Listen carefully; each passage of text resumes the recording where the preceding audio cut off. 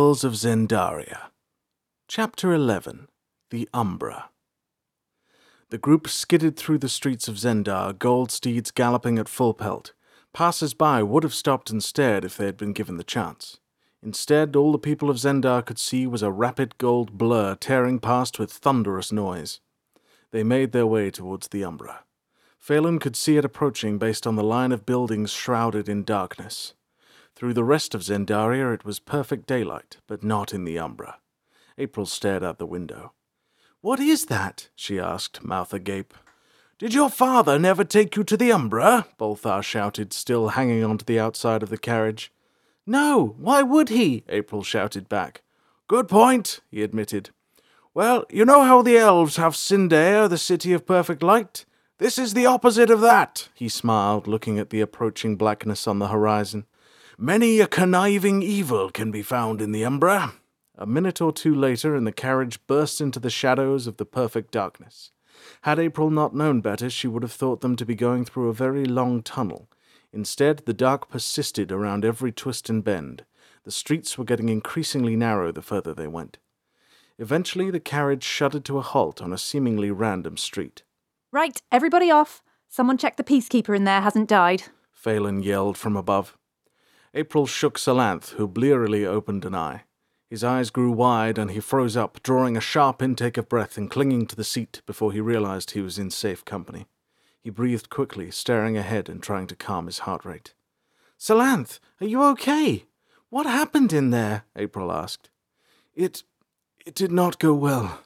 Either we underestimated the king, overestimated the power of the Rangers, or both." Salanth mopped his brow. "I can only hope my brothers made it out alive." The notion of her father killing someone still did not sit well with April. "He can't have killed them. He'd be declaring war on the Rangers' Council, which would be madness," April said, panicked. "Once you left the room, the king was decidedly more brutal." Salanth stared into middle distance. "Ranger John is missing at least one arm, and Questis—" he trailed off. "Questis, the quiet one?" April asked. Salanth murmured. "Unconscious last I saw." Bolthar stuck his head through the carriage window. Don't worry about it, mate. You're not the first person to get their ass kicked by Quosteed, and you likely won't be the last." He gave a sympathetic smile to the ranger, opening the door and holding out a hand. Salanth grasped it and was yanked down the steps to the ground. April gingerly stepped down after him, with Willow leaping from behind.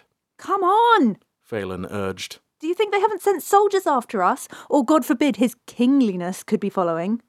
Bolthar picked up their bags and handed them to their respective owners. "She's not wrong. We'd best get clear of the gold steeds. Not exactly inconspicuous, are they?" He admired the galloping beasts which had so readily allowed their escape. "Follow me," Phelan uttered, rolling her eyes. The group distanced themselves from the carriage, making their way through the streets which were occasionally lit by a solitary lamp. They entered a patch of parkland, or perhaps what was once parkland, as it was all brown and dead. Husks of trees towered above, with a gravel pathway leading through. After following the path for a moment, Phelan stopped and turned around. "Right. Much as I enjoyed being chased by monarchs, what exactly is our situation?" she asked. Fine question," Bolthar replied. "And how exactly are we going to get out of it?" Phelan continued. "Also a fine question," Bolthar said sheepishly. "The Rangers' Council will continue their investigation, I'm sure," Salanth interjected. "Oh yeah, and you know what you do when you're scared of the Rangers' Council? Go around beating seven hells out of Rangers, of course." Phelan spat. "The king isn't afraid of you or your council, and if you're right about these magics he's using, who can blame him?" "Well, we have to do something," April urged. "If not, I'll be back in the palace, or dead at the hands of Shia, and by the sound of it, you'll all be dead at the hands of my father. What can we do?" she asked sincerely. "She's right." Salanth appeared to have woken up a little bit. "As the hearing was cut short, I don't know if I've been stripped of my ranger status. Either way, I am an enemy of the king, as are you two." He gestured at Bolthar and Phelan. "Yeah, thanks for that, by the way. I came to get my money back, and instead I became a fugitive." She glared at Bolthar. "Sorry, Phelan. Really, I never meant for this to happen." Bolthar appeared ashamed. "Can't even go home and get my good pants." Phelan muttered. One thing I think we can all agree on, Salanth marched towards his point, is that Zendaria is no longer safe for any of us, except perhaps Willow. The dog looked up at Salanth curiously and then resumed her business of sitting down. What are you suggesting? April asked. We must leave the country, and fast, the ranger replied. April's head spun. She had never left the country before. If ever the king had left on diplomatic matters, she was always left with Miss Regibald in the palace. But where exactly can we go? Bolthar asked. It's not like many countries would happily go against Zendaria at this point. They'd sooner arrest us and send us back to the king than start a war. War is coming whether they like it or not. But you're probably right. Phelan remarked. Vindar's not an option, I'm afraid. The government are nice and chummy with Zendaria, even if the people aren't. Same issue with Helspeth, Bolthar nodded. Neither country wants another race war. Tecaria, April cut in. What? Bolthar was taken aback. Tecaria. You saw how the soldiers feel about us back in your tavern. I don't think anyone in Tecaria would be in a hurry to make my father happy, April said calmly. That's if they decide not to behead you on principle, Bolthar exclaimed.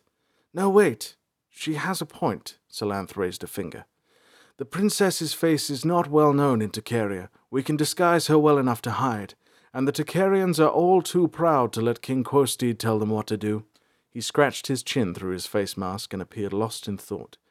King Befold would sooner give up the throne than bend to Zendaria's will. I don't know, Salanth. I've spent more time putting Tecarians in the ground than I have talking to them. I reckon this is just going to be from the fry pan straight into the fire. Fire we can handle. Or our soon-to-be ex-ranger can. Kingface, however, we cannot deal with right now. Phelan interjected. I vote Tacharia. I've always wanted to see the ruins of Plygost. Well, then I guess I'm outnumbered, Bolthar grumbled. Are you at least on my side, dog? He asked, looking down at Willow. She grinned and barked once. Well, that's a maybe at least. Any ideas how to actually get to Tecaria? He asked, rolling a cigarette and lighting it. It will take several weeks of trekking through the countryside. We will have to avoid main roads, forage and hunt for food, and follow the rivers where possible for water. Salanth paced back and forth, all while avoiding soldiers and the royal guard who will be on the hunt. Or Phelan frowned. We cannot be totally insane, and we can take a carriage. Not an option. The royal guard will be checking any and all carriages that leave the country, Salanth retorted. Correction. They'll be checking any and all carriages that don't have the right permits, said Phelan. I think I know a guy who knows a guy. Is this on the level? Bolthar asked. Not even a little bit, Phelan answered honestly. But 3 out of 4 of us... Willow barked. Sorry, 3 out of 5 of us are wanted fugitives as of 10 minutes ago. Well, you a bit longer, Bolthar. She smirked. Who is it you know? Salanth inquired, cycling through his knowledge of criminals, ex-soldiers, and generally nasty individuals in his head. Gristleback, Phelan stated plainly. By Aretha's beard, you can't be serious. Bolthar's eyes widened. Surely not, Salanth joined him. Who's Gristleback? April asked, unsure what the issue was. He's a criminal syndicate leader, notorious for his ruthlessness and lack of scruples, Salanth glared at Phelan. Plus, he's a right bastard, said Bolthar. He's run the Umbra for years, and none of the stories paint him as anything but a living nightmare to all who cross his path. April shuddered at the descriptions of this individual. He sounded like a villain from one of the books she liked, about princesses trapped in castles who kicked the doors down and pushed the baddies out the windows. She wondered how pushable he might be if it came to it. This is all true, Phelan agreed. But do either of you have any better ideas? An hour or so later, the group had navigated some of the deepest depths of the Umbra with Phelan's guidance. They came to a narrow building poised on the corner of 2 intersecting cobbled streets. It rose high into the air and leaned over slightly. Were there light, it would have cast a long, deep shadow. This is it? Salanth asked. Don't judge a book and all that, Phelan replied, opening the wooden door and leading them all inside. The room was panelled entirely with wood and was completely bare save for a reception desk, several plain wooden chairs, and a solitary blue vase complete with flowers sitting lonely on a shelf. Do you have an appointment, dearie? A genial old lady sat behind the reception desk, hair curled and horn-rimmed glasses adorning her face. No. Phelan replied awkwardly. She didn't appear used to outward friendliness. Not to worry. Have a seat and I'll let him know you're here, the old lady smiled. It's Phelan Syroot. Phelan confirmed. I know, dear. The old lady continued smiling. As Phelan turned away, the receptionist tapped on a protruding wire several times, and a flash of light tore along a cable rising up through the ceiling. April, who had sat in one of the uncomfortable wooden chairs, watched, fascinated. How do those work? She asked. Kino wires, one of Kelethor's inventions, Bolthar answered. Uses magics in a more accessible way to ordinary folk, I believe. They don't work over long distances, mind. Most cities have a fair network of them, but they don't extend more than a few miles. It's simple kinetic energy transfer metamorphosing into light with a few unique neural imprints and some enchanted wire. Any moron could have done it, said Salanth. Aye, but they didn't, Bolthar grinned. Kelethor did. Salanth crossed his arms and heaved a dejected sigh. They waited only for a few minutes, each of them twiddling their thumbs, until finally the old receptionist broke the silence. All right, you can go up now, loves. Careful of the steps, they get awful steep near the top. She gestured for the group to head up the stairs to the reception's right. Phelan continued leading the way, followed by Bolthar, Salanth, April, and Willow, who was practically leaping up the final set of steps. After the narrow, winding staircase, they had arrived at a door. Phelan knocked 3 times and entered cautiously. Another all-wooden room, this time enveloped in darkness. There were no lamps, only a window at the rear which let in, well, not light so much as an absence of complete darkness. In front of the window sat a desk, and saddled behind it was a portly individual closely examining what appeared to be a rock. He was mostly bald and wore a monocle and a curious black suit. Another dud. He flung the rock across the room into the wall, and it shattered. So then, how's my favourite half-elf merc? He asked. Fine, thank you. Always a pleasure to see you, Gristleback. Phelan did a mock curtsy. I bet, he grunted. I see you've brought me gifts. He narrowed his eyes and glared at the rest of the group. Not exactly, Phelan said quickly. We need passage out of Zendaria, and fast. I was hoping you might know of someone heading towards Tacharia in the next day or so. Gristleback appeared to be slowly chewing, though he had nothing in his mouth. His chin rolled and rolled as he thought. The king would pay a fine price for this lot. He sat back.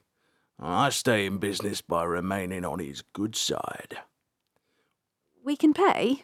Phelan said nervously. I know you can. Gristleback leaned forward and jabbed a stubby finger into his desk.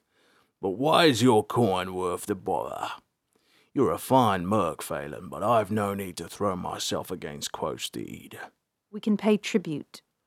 Phelan stepped forward and placed an ornate, serrated dagger onto the desk. Vendarian. Sonderbaird. April's eyes lit up as she recognized the craftsmanship and the runic inscription as being similar to what she'd seen in the market square. Very nice. The crime lord's eyebrows raised as he turned the blade over in his hands. And what do this lot have to give? His eyes caught notice of Willow. Is that what I think it is? A true Zendarian purebred? Yes, she is, April replied. Any old dog is a rarity, but a pure Zendarian collarhound. He trailed off before regaining himself. Give me the pup, and safe passage is yours. Salanth began. She's not for sale, April said flatly. I'm sure you can be persuaded. Gristleback raised an eyebrow. I don't own her. She is her own being, and she's free to do whatever she wants at any time, April stated. Willow looked around quizzically before deciding to sit down. Sitting down tended to resolve most of the issues she faced. Funny thing is, I'm also my own being, and I'm free to do whatever I want, including take your dog and hurl you from this here window, Gristleback growled. We have other tributes, Phelan cut in. Items of value, things that mean something to each of us. She turned and frowned hard at the rest of the group, gesturing frantically for them to come forward. Salanth began. I have... He paused in thought for a moment. My ranger's badge. He peeled back a fold in his black jacket, unpinned the silver badge, and placed it on the desk. I don't have one of these. Gristleback turned it in his sausage fingers, examining the details of the engraving. The badge was a reforging of the Ranger's sigil, an adjoined sun and moon representing balance, and it was engraved with numerous details about the Ranger to whom it had been given. I have this. Bolthar produced an intricate wooden carving about the size of his hand. It was an exact figure of Greta, his wife, who had long passed. My Greta carved this not long before she died. She was a magnificent artist, he said with pride. Gristleback held it up to one eye. I've seen neater craftsmanship, but you can see the love. Can't put a price on that. He looked up at April. And you, Princess? Anything you do care to part with today, or are we looking at the window option again? April stepped forwards, clutching her backpack.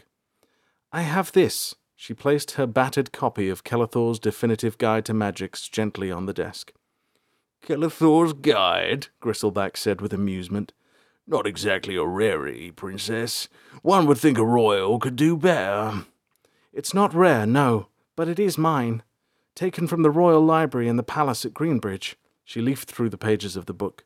You can see where I've made notes, and my name is on the inner cover. She stared at the familiar inscription of her own name from when she was just a child. The book had been with her ever since she grasped how to read it without all the letters falling apart in her mind. I suppose it'll do. It'll be worth something if you become queen. Or if you die, Gristleback grinned. All right then, that'll do for the tributes. We'll arrange coin payments tomorrow, Phelan. He nodded at her, and she nodded back once. Go down the stairs, on the 9th step down, knock the wooden panel on your right 6 times. You'll stay here tonight. Thank you, Gristleback, said Phelan. As she walked through the door and began down the stairs, Bolthar muttered into her ear, Payment? Didn't think the tributes would be the only cost, did you? Phelan replied. April and Willow were the last ones to leave the room. I'll be seeing you again, dog. Gristleback stared at Willow, who looked back briefly concerned before pacing through the door. The syndicate boss elected to ignore April's glowering at him. They reached the 9th step down, and Phelan knocked on the right panel 6 times. A small click was heard.